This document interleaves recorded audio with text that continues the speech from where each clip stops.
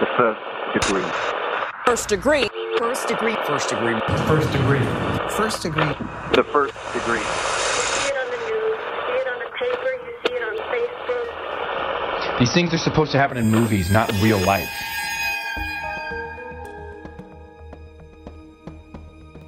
Like losing a child is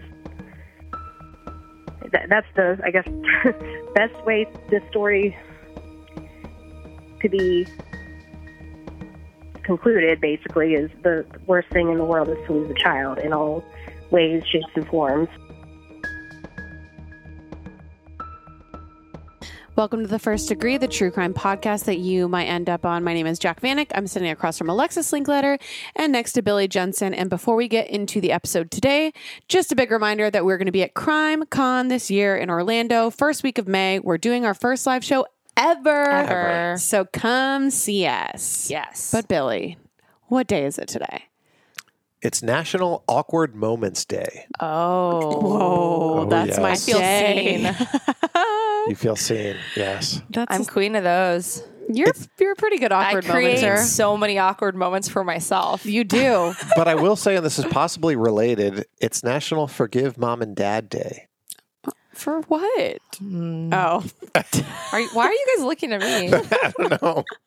I love you, Mom and Dad. But Alexis just reached for her phone right then. So. I'm texting my Because parents. it's an You're awkward texting your moment. parents, Forgive yeah. them. Oh, my. Love you, Mom and Dad. Just kidding. Yeah. Well, that's enough of that. So let's turn down the lights. And turn up your anxiety. Because this could be you.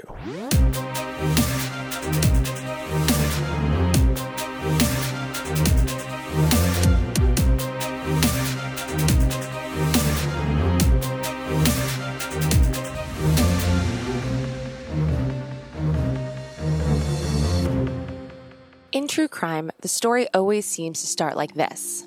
They had a perfect life, a loving family, a great home. Then we talk about how everything goes to hell.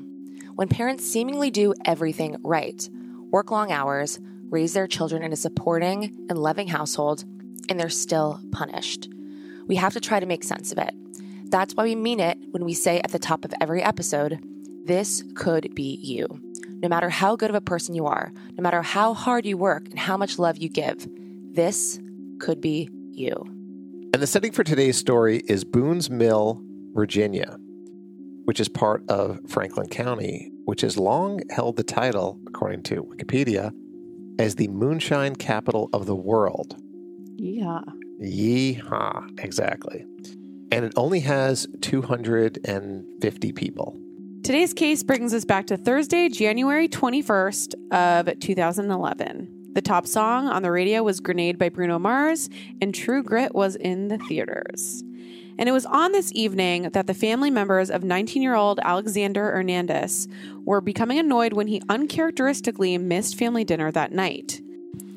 Alex had left his house that morning and said he was on his way to Taekwondo training in Roanoke, and he specifically told his mother that he would be back for dinner. So it was really strange that he was a no-show and hadn't called them to let them know that plans had changed. Right, and at first everyone is thinking that this is a 19-year-old who flaked on dinner and that's it. Not so strange for a teenager to do such things. But after the sun set and the hours continued to pass, there was still no sign of Alex, and his parents were becoming increasingly alarmed. Alex had mentioned to his dad that he may stop at Walmart to run some errands, so his father, Tim, drove up to the town Walmart to see if there was any sign of Alex there. And when he arrived, he scanned the parking lot and zeroed in on a late 80s dark blue Pontiac Firebird. It was his son's car. Inside the vehicle, Alex's father could see that his keys and cell phone were still locked inside the car. What wasn't in the car was the tan duffel bag that Alex always brought with him to teach his Taekwondo classes. Right. And in this tan duffel bag, he kept a change of clothes for after the workout. So what did this absence of this bag from the car mean? Where was Alex? And was this simply a case of a teenager just not being where they were supposed to be? Or was there really cause for concern? No one knew at this point. Alex's parents waited for him to make contact overnight. And when they didn't hear from him that morning, they decided to report him missing. So Alex's family was becoming concerned, and they were trying to spearhead the word of his disappearance throughout the community. but the police seemed less worried. The local sheriff told the media that while vanishing was not in Alex's character, they didn't believe that foul play was involved. But Alex's family was certain that something was wrong. It was just in their gut. He was not a problem teenager, and just a year earlier in high school, Alex was a member of the junior ROTC and drill team. Yeah, and ROTC is the Reserve Officer Training Corps, and it's a program in the U.S. to have people on college campuses to prepare for to become officers. The junior ROTC or ROTC is sort of like to get them kind of like the junior whatever, them kind of prepared for that. And that's what they were in high school. Yes. This was what Alex and all his friends did. Yeah, and it's meant to recruit and educate commissioned officers. So obviously, if he's doing something like ROTC, he's a very regimented, Disciplined teenager. And also, third degree, black belt in Taekwondo. Yeah. Right. And he used all these skills that he had learned to train others in self-defense. Alex still lived at home, and he was close with his family and generally did what he said he was going to do. And like we said, he was a disciplined person. So this is very out of character. Yeah, and he was also the kind of person, he went to church every Sunday. He was just like that guy. Yeah. Like very close with his family and dialed in with them. So this situation was no doubt perplexing. And the questions are glaring. This is a man who, as Billy just said, was versed in third degree black belt in Taekwondo.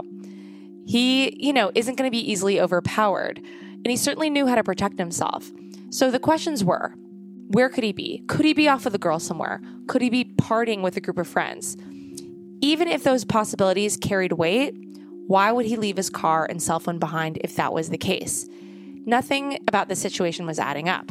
So the police started probing Alex's friends about anything they could, hoping that it could help shed light on what happened to this missing teen. And they also requested Alex's cell phone records and surveillance from the Walmart parking lot in the meantime. Yeah, one of the first people that they spoke with was Alex's best friend from high school, Tommy Green. And Alex and Tommy were two type of kids that you would rarely see one without the other. They were that close. They were best friends.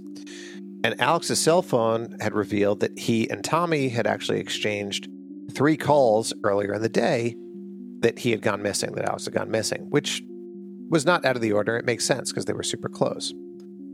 When the police link up with Tommy, he was at the home of his girlfriend Sammy's family.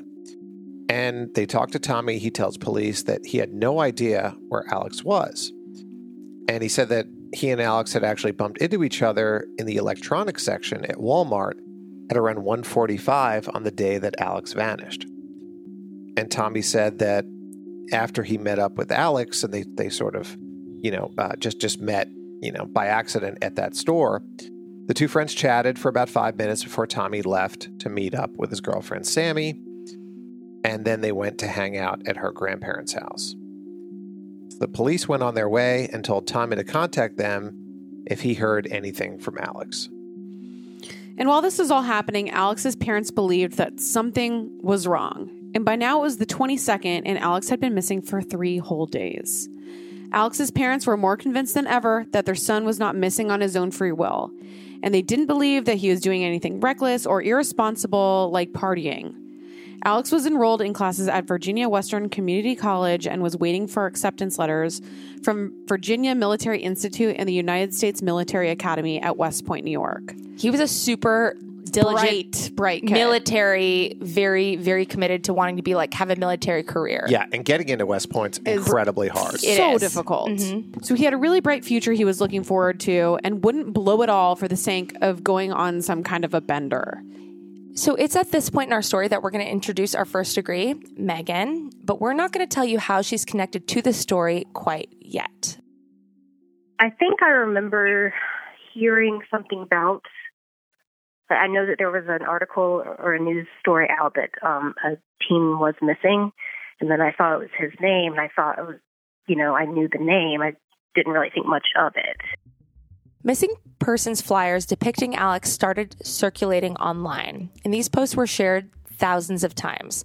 On the poster was a picture of Alex as well as a physical description. He's white with a shaved head, brown hair, brown eyes. He's 5'8" and weighed about 160 pounds. And by now, a full-blown investigation was ensuing, and police were studying the surveillance footage from the Walmart parking lot to see if anything in view could provide a clue as to what happened to Alex. So as they're watching, they see Alex and his friend Tommy, just as Tommy had told them when he was questioned. Everything appeared consistent. That was until the two friends reached the parking lot. Both of them actually got into Tommy's car and they left together. So this is strange. This is conflicting against what Tommy had told the police during his initial questioning. But maybe there's a simple explanation. Maybe Tommy was covering for his friend. Maybe Alex was on his way to somewhere to do something, to meet someone that he wasn't supposed to do. And Tommy's worried that if he tells the truth, he's getting Alex in trouble, whether that be for his military career, maybe he has a strict parents. But either way, Tommy wasn't straight with them in that initial interview, and they needed to talk to him right away to clear things up. Yeah, so they needed to talk to him. And during a 3-hour interview, they start to talk to Tommy again about that afternoon.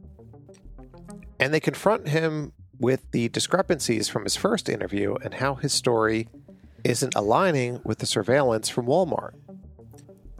And police start to notice Tommy's story transform.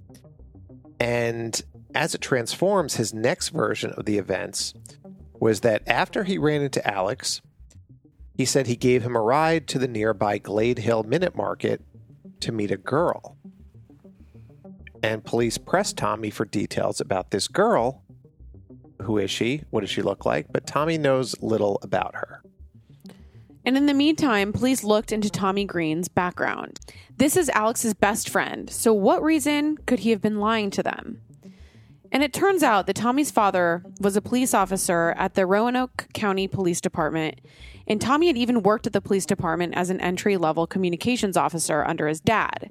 He answered dispatch calls that came into the county's E911 center. Tommy had 0 criminal record, and he had also been a good student. So what could be going on? And beyond that, he was in the ROTC with Alex and was just like a same kind of kid, good kid.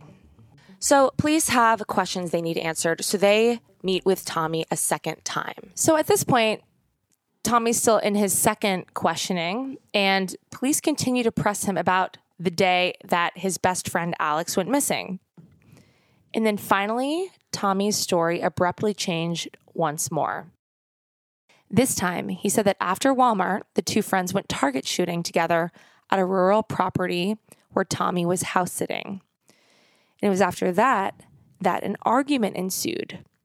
Then this argument turned physical, and Tommy said that Alex had punched him. Then as Alex was walking away, Tommy shot him in the back with a .40 caliber semi-automatic pistol.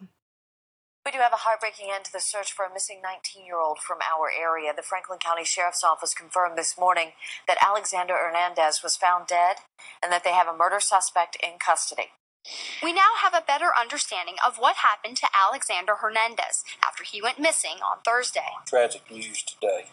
The body of Alexander Charles Ernandes of Anita was found early this morning. Green admitted picking up Hernandez at the Walmart, driving to his friend's residence in Snow Creek, where Green then shot Hernandez several times. Green also told investigators where he had hidden the body. When Alex fell to the ground after being shot by his best friend, he asked Tommy, why? And Tommy replied, "This is for my dead son." And after the shooting occurred, Tommy left his best friend's body there and left the house. So we know what you're thinking. What is Tommy talking about? And that's a great question, because this is where our story of two best friends takes a bizarre turn. And here to help us walk us through all of this is Megan, who is actually Tommy's sister. Okay. I remember that like it was yesterday. It was probably closer to midnight. It was really late at night. I was getting ready to get into bed, and my sister called me, and she wasn't crying, but you could tell something was wrong. She kind of explained that Tommy was in custody and what they had him for, and we were both just in shock. But I talked to my mom the next day, and it was true. They had him in custody, and for the murder of Alex. It just, I don't know, I think my life changed at that point. I think everyone's did. This is not something anyone in the Green family would have or could have seen coming. I couldn't see my brother being that person. I didn't want to believe that he did it. I guess in my head, I really thought I had to put reality ahead of my heart, and it was pretty much obvious that that's what, it was Tommy who did it. We were a really normal family. We were a family of 5. My dad was a Roanoke County police officer. My mom was a nurse. And we were a super tight, happy family. I remember it was just after Christmas. We celebrated at my grandmother's house like normal. I really think back to that day in particular and just remember how happy everyone was. So it's at this point in our story that we have to remember there are 2 families in the throes of despair with the news of this homicide. Of course, first and foremost, Alex's family is dealing with their worst nightmare, losing their child to gun violence. But there's also Tommy's family, 2 parents with careers dedicated to helping and serving others. They're facing their worst nightmare too. Their son, their beloved son, murdered his best friend out of the blue. So just try to put yourself in Megan's shoes for a second. Imagine the shock and devastation of learning that your brother, who has never been in trouble with the law before, never been violent, has no stains on his record at all, suddenly and seemingly out of nowhere, kills his best friend and then is confessing to it. Try to understand how you would feel learning this information about a family member who you're very close to. It's earth-shattering. Back to the investigation. Tommy's in the interrogation room. What is he saying? As Tommy is sitting in the interrogation room, he walks the police through a scenario that happened about a year prior. And he tells them about when he found out that his girlfriend Sammy was pregnant. Well, we knew about her pregnancy about a year before this happened, and to me back then, even that seemed fake. I don't think she ever was pregnant, and I think she was testing my brother's loyalty to her, maybe, when she said she was pregnant. She was just trying to make sure that he was in it as much as she was, and of course he was. He was in love with her. And he told the police that as Alex was roughhousing with Sammy, Alex supposedly punched Sammy in the stomach, which caused her to miscarry. I guess the previous year, Tommy and Sammy, from what I understood, knew that they were pregnant and they hadn't told anybody yet, not even families. Alex and Sammy were friends. They just, roughhousing or whatever. And I think this was also something Sammy told Tommy so she could get out of the pregnancy story. But she says that Alex roughhoused with her and punched her in the stomach in some capacity, and that's how she lost her baby. And that was all about a year before this happened. So Tommy was mad about it. He, of course, was really hurt. And I remember coming over to my parents' house, and we had a long conversation about loss, and I was trying to help him through that, because at that point we all thought, he had lost a baby. So whether or not this loss of a baby is real, as far as the pregnancy was a real pregnancy or not, doesn't really matter, because to Tommy it was real. He believed that his girlfriend was pregnant, and he was very sad when he found out about the miscarriage. Yeah, he was really excited when he thought that it was going to happen. He wanted that normal life for him, and he just seemed like he wanted to be that normal guy with a cool job and a family. And it was right around that same time where the miscarriage allegedly occurred that Tommy was dealt another pretty crushing blow. You see, Tommy had dreams of joining the Army. That's why he was in ROTC. That's why he was helping his dad at work. He liked law enforcement and he liked the military service. And his plan after high school was always to go into the military. He and I are both diabetic, and he was pretty devastated when he couldn't go into the Army because of that. That was kind of, he always wanted to protect and serve in any way he could. And he was really, as a little kid, really interested in joining the Army and being some kind of hero or whatever. That was his dream. And he couldn't, obviously, because of diabetes. And so that and maybe, the fact that he knowingly couldn't do what he wanted to do and going to the Army, like he thought that all the way until he realized, like, I guess our doctor made mention when he went for a checkup, like, oh, so, you're about to graduate in a couple of years. What are your thoughts? What do you want to do? And then that's when they had the conversation about, well, the Army won't take you because of your diabetes. And I think that really put some weight on his mind. So to be clear, Megan and her family, in hindsight, now think that the story about the pregnancy was a lie that Sammy told, and also this story about how this miscarriage occurred was also a lie to get her out of the first lie. But as far as our opinion on this, the First Degree's opinion, we don't know. We weren't there, and we don't know Sammy. Another thing to remember is that this alleged miscarriage happened a year prior to Alex's murder. So obviously, Alex and Tommy made up. Tommy forgave him, even though he believed this to be true. And their friendship continued, and Tommy's relationship with Sammy continued, and all three of them were very good friends. Now, one thing we found interesting is when we were researching this case, there's a lot of talk about this incident that caused this alleged miscarriage, but there was very little information about it in the reporting or in any of the court coverage. So I did some digging, and there was a Reddit post that I found, and it was written by somebody who had gone to high school with Alex and with Tommy and with Sammy. So he basically was ranting about the entire thing, and what he ended with was, I heard from people that knew all of them that Alex and Tommy's girlfriend were play wrestling, and that the whole incident with her being hit in the stomach was a huge, huge accident. So that's really all I can find about this alleged stomach punch that caused this alleged miscarriage. And the news in this case was very selective about what details they chose to include in articles and in the coverage about this case. The news reported that Tommy said that, quote, he'd been bothered by the supposed incident with the girlfriend and had dreams about hurting Alex.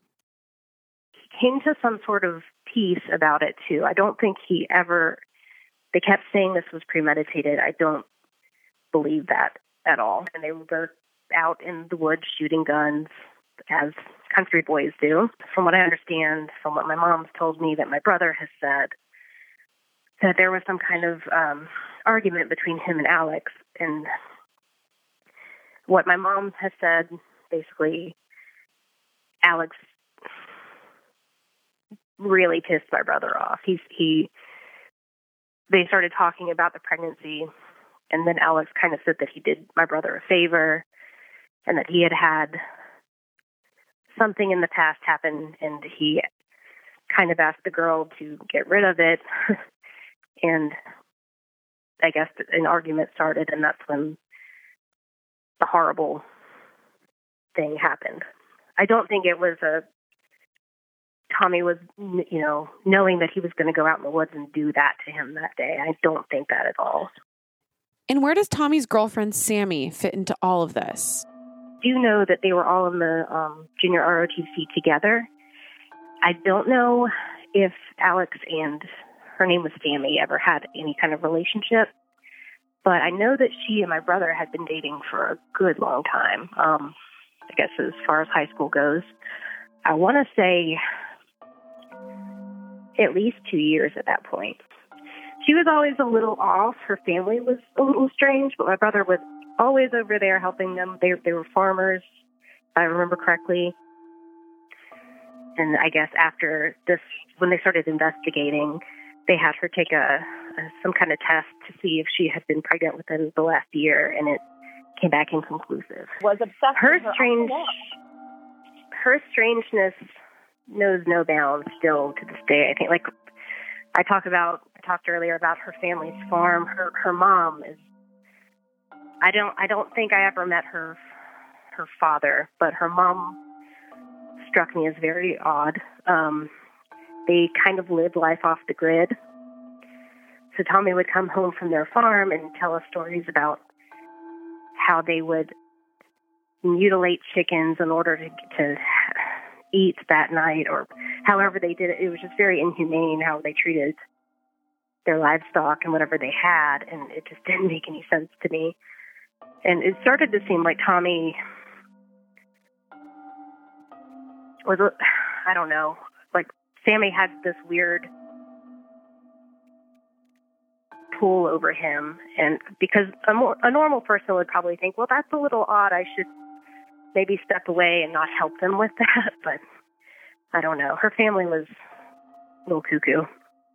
During Tommy's confession, he told the police where to find Alex's body, and he had also moved it once to better conceal the remains. This heavily wooded area you see behind me is where Alex Ernandes' body was found to be shot multiple times, and police say they have recovered a weapon, but it will take a few days to find out if that was the weapon used to kill Alex. Green appeared in Franklin County Court Tuesday morning and was charged with first-degree murder. Meanwhile, investigators remained at the scene of the crime and say they have no reason to believe others were involved. The Green's family is very respected in the Boones Mill community, and Ernandes was, I know, an honor student and had already received a letter to acceptance into VMI and was in the process of trying to get an appointment to West Point. Sheriff Hunt and others stated these were two very close friends. Both were in ROTC together in high school, and that this news was tragic for both parties. Police went to the location and found Alex's body that was taken in for an autopsy. The police also recovered shell casings at the crime scene and other evidence inside the home where Tommy had been house sitting for a friend. They found an AK-47 style rifle and a security box, and inside the security box they discovered Alex's wallet and car keys.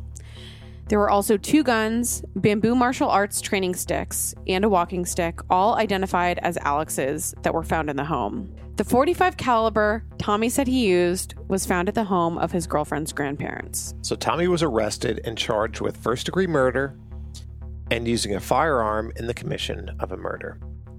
He was held without bond at the county jail, and later a robbery charge was added to the indictment. Now, that's important because that pushed the crime into the category of capital murder. But according to Megan, her brother didn't rob Alex. He just moved everything inside the house. But that was enough for them to charge him with the robbery charge. Yes, and the news picked up the story, of course, and they had been following this story the entire time. But we have to realize, we've learned already that Tommy's father was a Roanoke police officer. So the news spreading about this really impacted the family very greatly. That was hard to watch, I think, just because my dad was very proud of what he did, and I actually was able to work with him for a little while before he retired. I could tell that he really cared for what he did, and at that point, after hearing the news, and the news even putting my dad's face, plastered my dad's face on the news, it really broke my heart for him, because I know that he didn't deserve that. There was no point in that. It was terrible. My poor mom, she is the best mom, and she, I think, put all of her energy into making sure that my sister and I were okay. It was definitely the worst it still is the worst on my mom. It's been almost 10 years, and she just can't find peace with it at all.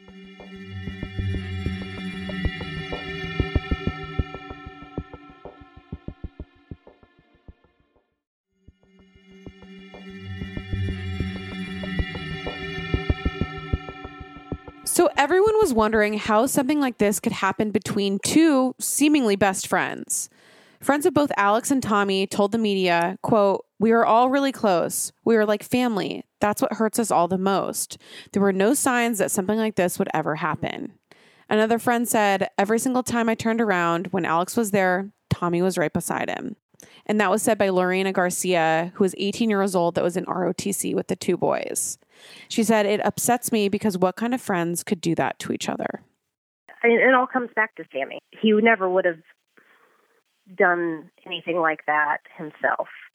I think he at least had to be persuaded and her, bringing up the pregnancy that I don't think it ever happened, is a big red flag to me. Tommy pled guilty and was sentenced to life in prison without parole for the murder.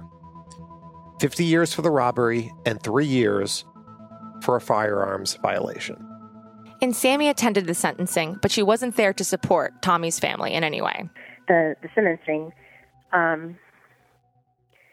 we see her coming out of the prosecutor's office right before everything happens, and she doesn't look at us, doesn't come over and hang out with the family. She just kind of walked away, and we all thought that was a little strange. So I'm sure that she found some kind of deal herself, so she wasn't even looked at. And I'm sure my brother was happy to oblige and help keep her safe. It's been like pulling teeth to try and get any information as far as she goes out of him. I think she's still his first love, and he's never going to give that up. That's the only thing he has to think about, other than what he's done to ruin everything, to ruin all of it. And I think she was there. I think she pushed him in that direction. And then, of course, as soon as he's sentenced, she drops off the face of the earth and doesn't want anything to do with him. But before that, she said, we can have a jailhouse wedding. It'll still be okay. She was basically trying to get him through his sentencing and everything that was going to happen so she could move on with her life. We asked Megan what it is about the situation with Sammy that upsets her and her family the most. She shouldn't have been the rat that she was, and I don't mean that in informant way or anything like that. Just truly a horrible. She did everything wrong. She really ruined my brother's life. I mean, he did that pretty well on his own, but she helped in that. I 100% believe that he never would have done this to his friend if it wasn't for her. I think Sammy was there when it all happened, and he was protecting her. He really, really, really loved her. She was his first love. My mom found her on Facebook. She's been remarried and has her own family now. I think she has 2 kids. We all think that Sammy had something to do with it, and she's just mad that Sammy got away with it, and she is living what was supposed to be her and Tommy's life. We asked Megan if Tommy feels remorse for what he did. Absolutely. Yeah. He knows that he's ruined everyone's life, and he knows that he belongs where he is. And what is Megan's theory about why this happened? How this happened? I think he was just trying to keep in his mind the family that he had. Like he thought that his son had died. He kept saying son. I don't even think, of course, there was no way to know that. But in his mind, he created this whole family. And him and Sammy being together, and it was never going to be. I think my brother had this whole thing in his mind that he had this family that he had to protect. And in honesty, he had nothing of the sort.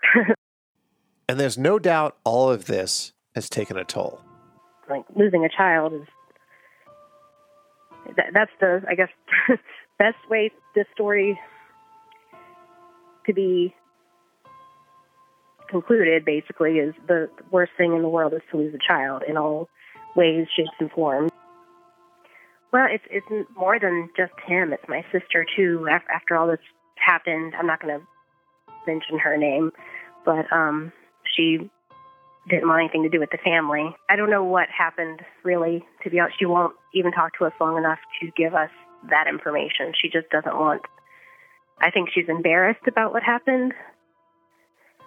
I don't really know. She just doesn't want to be connected with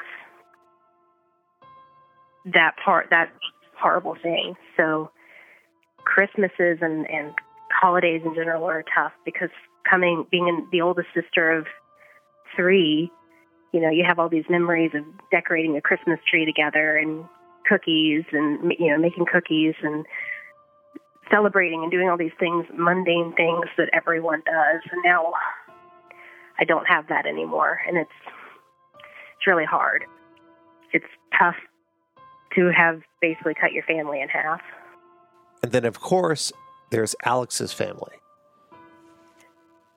My mom, I think she really wanted to try and reach out, and she feels horrible. And I think she even sent a card or something. But, I mean, what's a card going to do, really, when your son is gone? And I think that my family, the rest of us kind of said maybe not. And if they reach out, that's great, but we should probably just leave them be. So that's what we've done. I don't think they want to hear from us. But Megan and her family had seen Alex's family at some of these court proceedings. They were up front, and I did see, I saw back of heads. I never met them myself. Everyone was just very upset and crying that day, so we just kind of kept our distance. At the time of Alex's murder, he was waiting to hear if he'd been appointed to West Point. After his death, he was made an honorary member of the class of 2015. He was buried in a cadet uniform, and his mother was presented the flag at his burial. Alex was on his way to fulfilling his dreams. And these were dreams that his parents had for him too. And so many questions remain about why his dreams were never able to come to fruition. And everybody's got these questions. Tommy's family, Alex's family, all of our listeners now. Sometimes there's just no explanation for how and why these things happen. And of course, there's a lot of mystery here. What role did Sammy play in this? Was it illegal, or was it merely an emotional sort of manipulation that she never even expected to go this far? We'll never know. But what we do know is that Tommy is serving a life sentence. His family is also serving a life sentence. Alex has been killed, and his family is serving a life sentence. There's a lot of pain that ripples off of one violent act.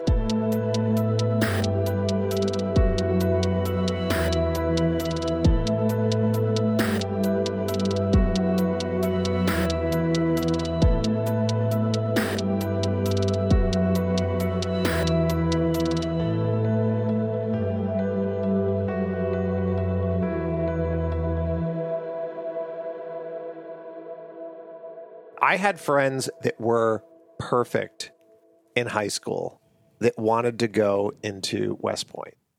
It is so difficult to get into West Point. Mm-hmm. You have to be pretty darn near perfect. Pristine. Yeah. And, you got to get a letter from a congressman in order to go to, you know what? It's a thing. It's a big deal to do that. It's a big deal.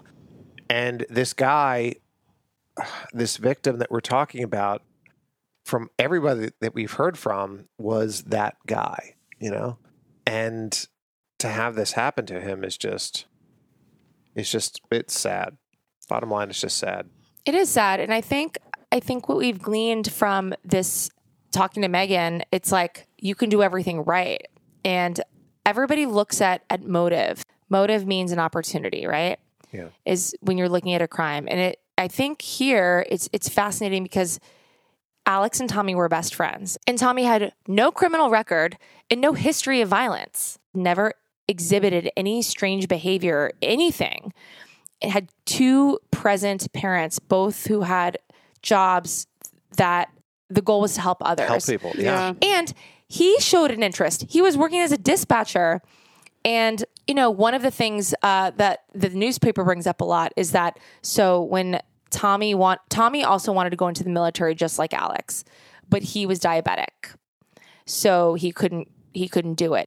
And of course, so the media clung to this as a reason why Tommy would have wanted to kill Alex and really kind of exploited that little detail. But Megan said there was no truth to that. I mean, Tommy was very excited for Alex's future. He was being supportive of his best friend. So it's just the why in this case is overwhelming. There's no reasonable explanation for this. Well, and I think, we're always trying to put order to chaos in true crime. And sometimes something is just seemingly senseless and you don't really know the actual true motive. And imagine how hard that is for Megan's family and Tommy's family, where it's like you're trying to understand how this happened to your perfect family. I mean, they're a family of 5. They were so close. They were loving, 2 good influence parents. And this happened. And imagine trying to make sense of that when you've done everything right. Yeah.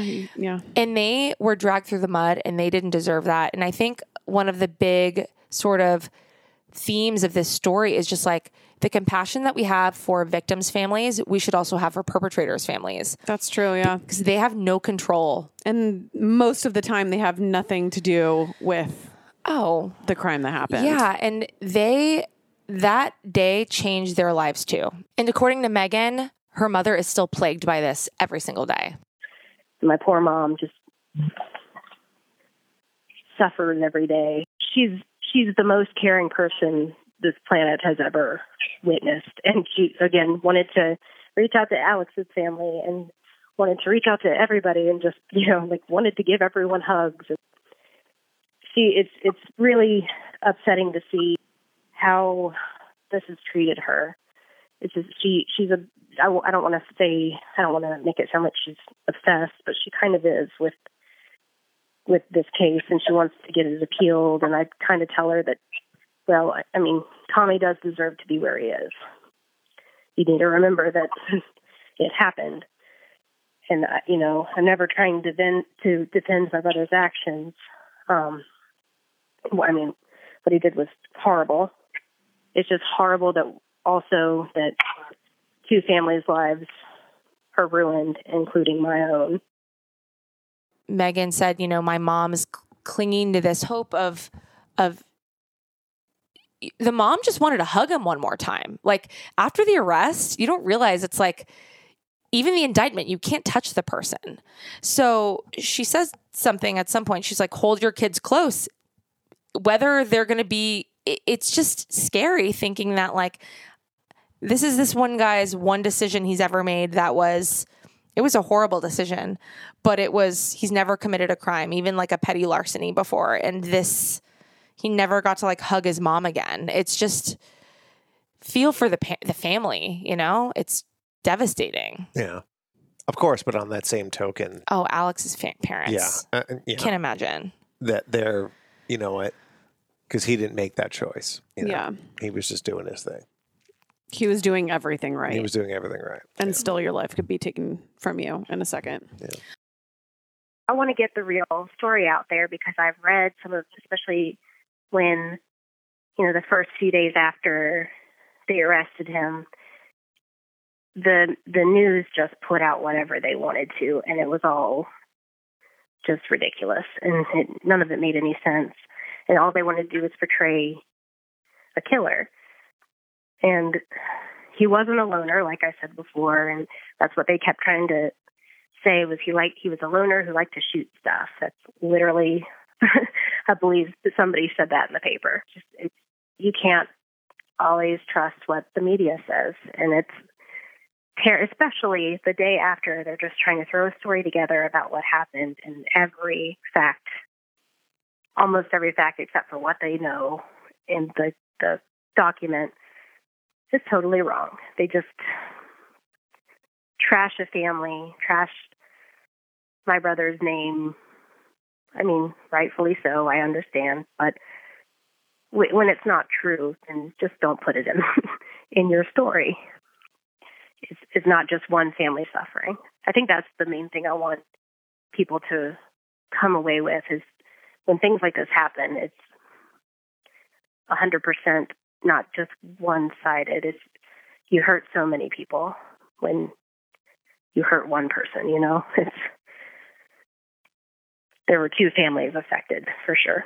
And I think another thing we should talk about too is the media in cases like this, where media does its purpose in the straightforward reporting. But when Megan told me that a neighboring police force, which is where their father was working, it was Roanoke Police Department, they were putting him on TV to be like, this person's son, whatever. And it's like, come on. Like, you're going to drag this, like, dedicated police officer through the mud because, I mean, I don't know. What do you guys think about that? Is that justified? Is that... I mean, as a member of the news media or a former member of the news media, yeah, you're always going to do that. You're going to... The first thing that you do, especially when you're a daily newspaper, or a TV station, you're going to find out who that person, if you got a perp, who that person is related to. If it's a politician, that becomes a bigger story.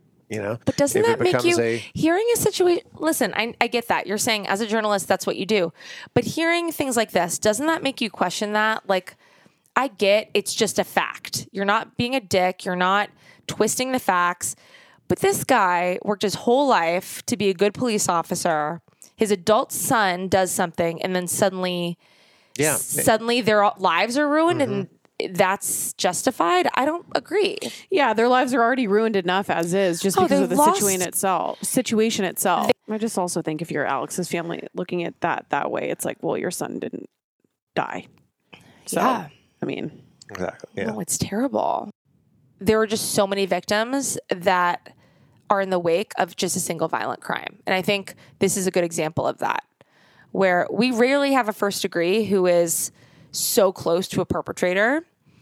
And Megan, the opening line to her email was, my brother killed his best friend over a girl. And she is not in denial about it. And she's like, I'm doing this for my mother. She's like, it's ruined my family. And she said, Tommy knows he's ruined all of our lives. I mean, this is just the truth. And it's the most refreshing is not the word, but sobering and honest look at this situation that I think is worth sharing. And it is so complex because there's no part of us who wants to offend anyone mourning a true victim, which Alex is. Yeah. And, clearly he's the victim and that he needs to remain the focus. And while Alex needs to remain the focus, it's very easy to have compassion for Megan and her family in this situation. Megan, we can't thank you enough for being vulnerable enough to share this story. I know this whole ordeal has caused you and your family and continues to cause you and your family a great deal of pain. And I think a story like this is a huge benefit to our listeners because it offers a glimpse into the lives of a perpetrator's family and displays how these crimes not only hurt, obviously, the victims and their families. You hurt yourself by committing violent crimes, and you hurt your family, who clearly Megan and her family sound like wonderful people, and they didn't deserve to have their family fractured in this way. Huge thank you to Megan for being our First Degree guest this week. If you have a story you'd like to tell, please email us, hello@thefirstdegreepodcast.com. Follow us on Instagram @thefirstdegree, @Alexis Linkletter, @Billy Jensen, @Jack Vanek. Go check out our merch site on our website and join our Facebook group. Just search @The First Degree in your search box and we will pop up and talk about a lot of true crime stuff. And stick around because we're going to kill some time. And remember, only you can prevent serial killers and keep your friends close. But not that close. Happy Awkward Moments Day. It's so awkward. So awkward. Bye. Sources for today's episode include the Roanoke Times, the Franklin News Post, News Advance, Bedford Bulletin, WSET, court documents, and as always, our first degree guest is always our largest source.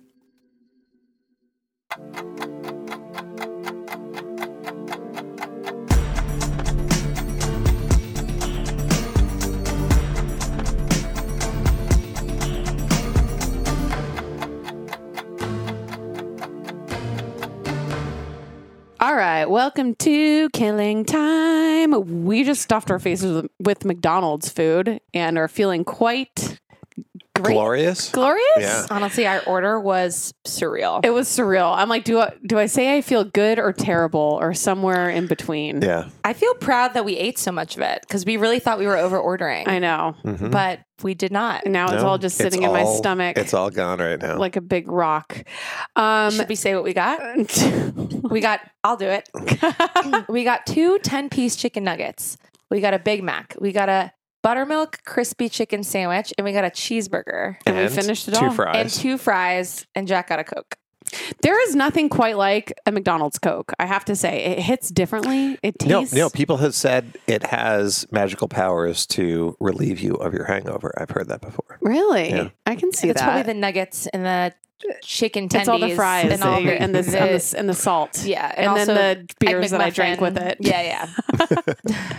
Okay, so for this episode of Killing Time, I actually found a great article on thoughtcatalog.com. We're going to take some random questions. I love that. You ready? Yeah. Randos. First question. If you were God, what songs would be playing in heaven and what songs would be playing in hell? I'll go first. Okay.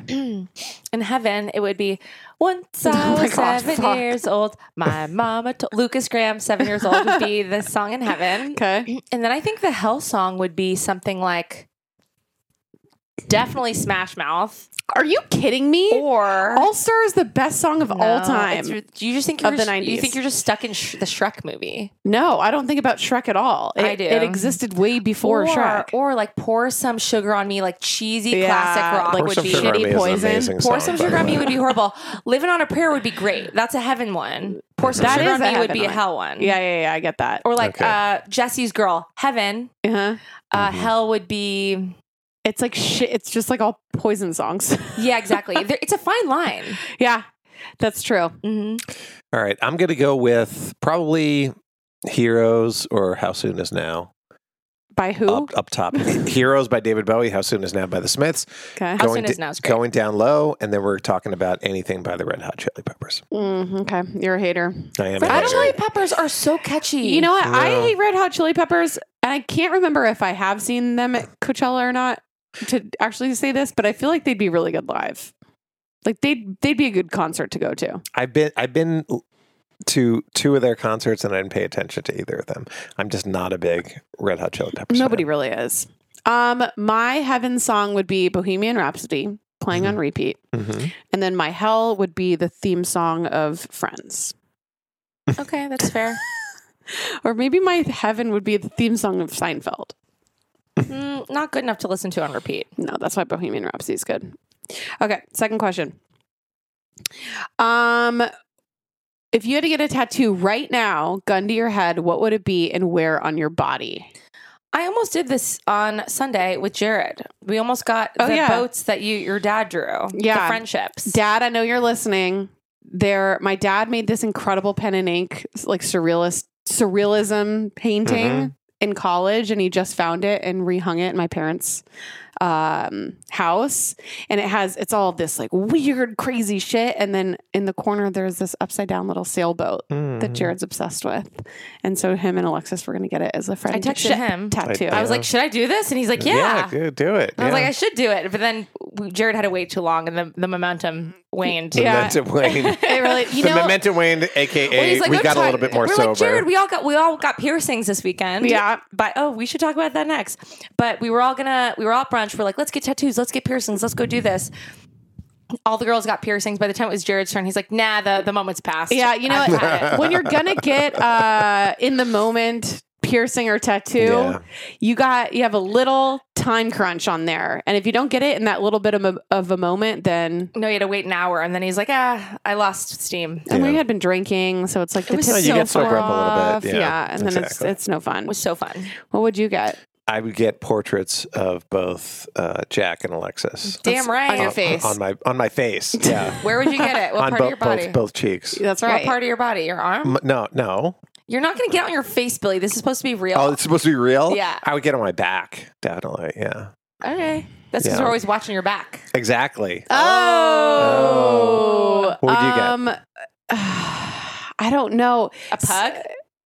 Beth, my favorite dog. No, I had a rule. My parents gave me 2 rules growing up. One rule was don't drink and drive, and the other rule was no tattoos. So in my entire Wow. life, I've never even thought of the option of getting a tattoo because I respect my parents' opinion so much. You probably had something that your dad painted. Though. Yeah, or like a handwriting thing, but my parents would Never. I would be gone. Goner. Never allow such a thing. Right. Wow. No drink and drive, which my dad gave me as well, but my dad also didn't say no tattoos. He said stuff like no hard drugs and no smoking cigarettes. See, and the that thing kind is, of my thing. parents knew I was such a good kid that they didn't even have to give me that They didn't rule. have to go for that. Yeah. No. It's nice that your parents gave you rules because nobody loves me. So Okay. All Just kidding. I love you. I had one rule. Thank you. I wasn't allowed to watch Cat Dog or Ren and Stimpy. I felt so fucking cool when I was younger because my parents did let me watch Ren and Stimpy, and I remember it was a Friday night Nickelodeon 8 p.m. late night thing. Ren and Stimpy was dirty. dark and dirty. Oh my God. There was this clip that I saw from it recently where I think Ren was sawing something, but Stimpy was in front of him, and the way that they were doing it looked like he was fucking him in the ass. Yeah. Well, Cat Dog was fucked up like that too. That's the thing. Cat Dog doesn't overtly seem fucked up until you watch it. Older, as an adult. And you're older. And I think my mom watched it. She's like, you can't watch Ren and Stimpy and you can't watch Cat Dog. Wow. I was once at a party with the guy that wrote the Cat Dog theme song, and apparently the Cat Dog theme song. I can't recall it. What is it? That it was is so random. it started with the theme song. But what's the theme song? Apparently, like Cat Dog or whatever. Oh, like yeah. Okay. Yeah, and he said like it started with the theme song. He might have even created the whole thing. He started with the theme song, and then it just went from there. It's just like, oh, the theme song is cool. Wait, let's so create he something created out of the it. theme song, and then the show was created around his theme song? Kind of, so yeah, he was probably just screwing around in a studio one day. Yeah. Like, Cat Dog, Yep. Cat Dog, or whatever it is. Right. Wow. That's a cool tangent. Okay, next one. How early do you like to get to the airport? I'm going to ask you this, Billy. As a dad, do you do the dad thing that you want to get to the airport 6 hours in advance like my father does? I used to do that. I used to get there very, very early.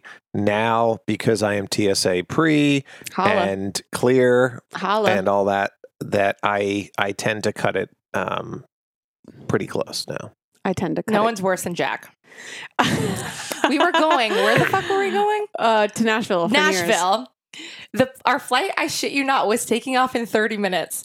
And I'm like, where are you, babe? She's like, just leaving now. I'm like, what? And you're like sending me cry laugh emojis like, chill, I'm going to be there on time. I'm like, no, you're not. Because it was literally like 40 minutes before our flight took off. Mm-hmm. And somehow... But even Jared said, so Jared got there and he's like, no, we were cutting it too close. This is not okay. Jared is like, he's like all nervous. And you guys had to cut. You guys fine. also had to say you were late and cut because of it. Yeah, that was because I had to check a bag. I usually will show up like 45 minutes before my flight if I'm not checking a bag because I have TSA and clear too. So you literally, from the time you get there to the time you get to your gate, it's like 2 minutes. So you're fine. Yeah. But that one, I was spending a little bit too long curling my hair that morning. Right. And then I forgot I had to check a bag, and then we went to the wrong terminal. So I was like having a panic attack about it. It's so funny. I don't know. Jared was freaking out too. It's okay. Well, you were it just all channeling. worked out, didn't it? It did, but I was very doubtful. I was like, everyone, she's missing this flight, and I really don't want her to because I'm going to be so sad. But she is. And then you were. Then I went to the gate, and you were there, and I'm like, what is happening? I was there before you. Yeah, it's because I was at the restaurant right next to it. Yeah. But no, I'm neurotic. I'm there an hour early. I don't like to rush. I like to have a snack before and have a drink. I like a leisurely situation. Also, I just like to drink a lot. Okay. Next question. There you go. If there was a world catastrophe and only a few people survived, what is your special skill to help rebuild the world? Jeez. That's a loaded question. That is a loaded question. I don't know. What are my skills? I can paint houses and figure out who killed somebody. Those are the two things. But if it's a world catastrophe, I know. The nature. This is what I would be able to do. Make a schedule and a plan for everybody else to do the things and make like a efficient, how are we going to be a communal group? Yes. Like I would be a great organizer. I would be like a founding father of our new nation. Help with the Constitution, help with the laws, help keep people in line, help motivate morale would be my thing. You're a good morale motivator. You know what I could do? I could take that schedule, make it pretty, distribute it. Make us uniforms. Yes. The apparel of the future. Apparel of the future, all Jack Vanek brand. 100%. We can all, yes. I like where this is going. Me too. This is really good. Where are you jumping into this equation, Billy? I'm going to figure out. He can reach the tall fruits on the trees. Yes. And I'm going to figure out if fruit harvester. That's because somebody's going to kill one of you because you guys are going to be so annoying that that's not. I'm going to figure out who did it. Then you're going to solve our murder. Apple picker of the future. and that as well. Yes. Oh, and I also pick apples. I can't tell you, by the way, how many times that I'm in a store where somebody asked me to get something from off a top shelf, and I love it. But that's You what do? you're here for. Love it. Yeah. That's what that's the only thing I'm here for. Why Yeah. not? That's what you should be here for. All right. Well, that's enough questions for today. This website has a lot, so I we'll love be that. good for a Favorite while. that guy. Yes. Yes. Did we kill enough time? Yes. Should we call it? I think we should call it 11 minutes and 20 seconds. Beep. That showbiz, baby. Bye. We died.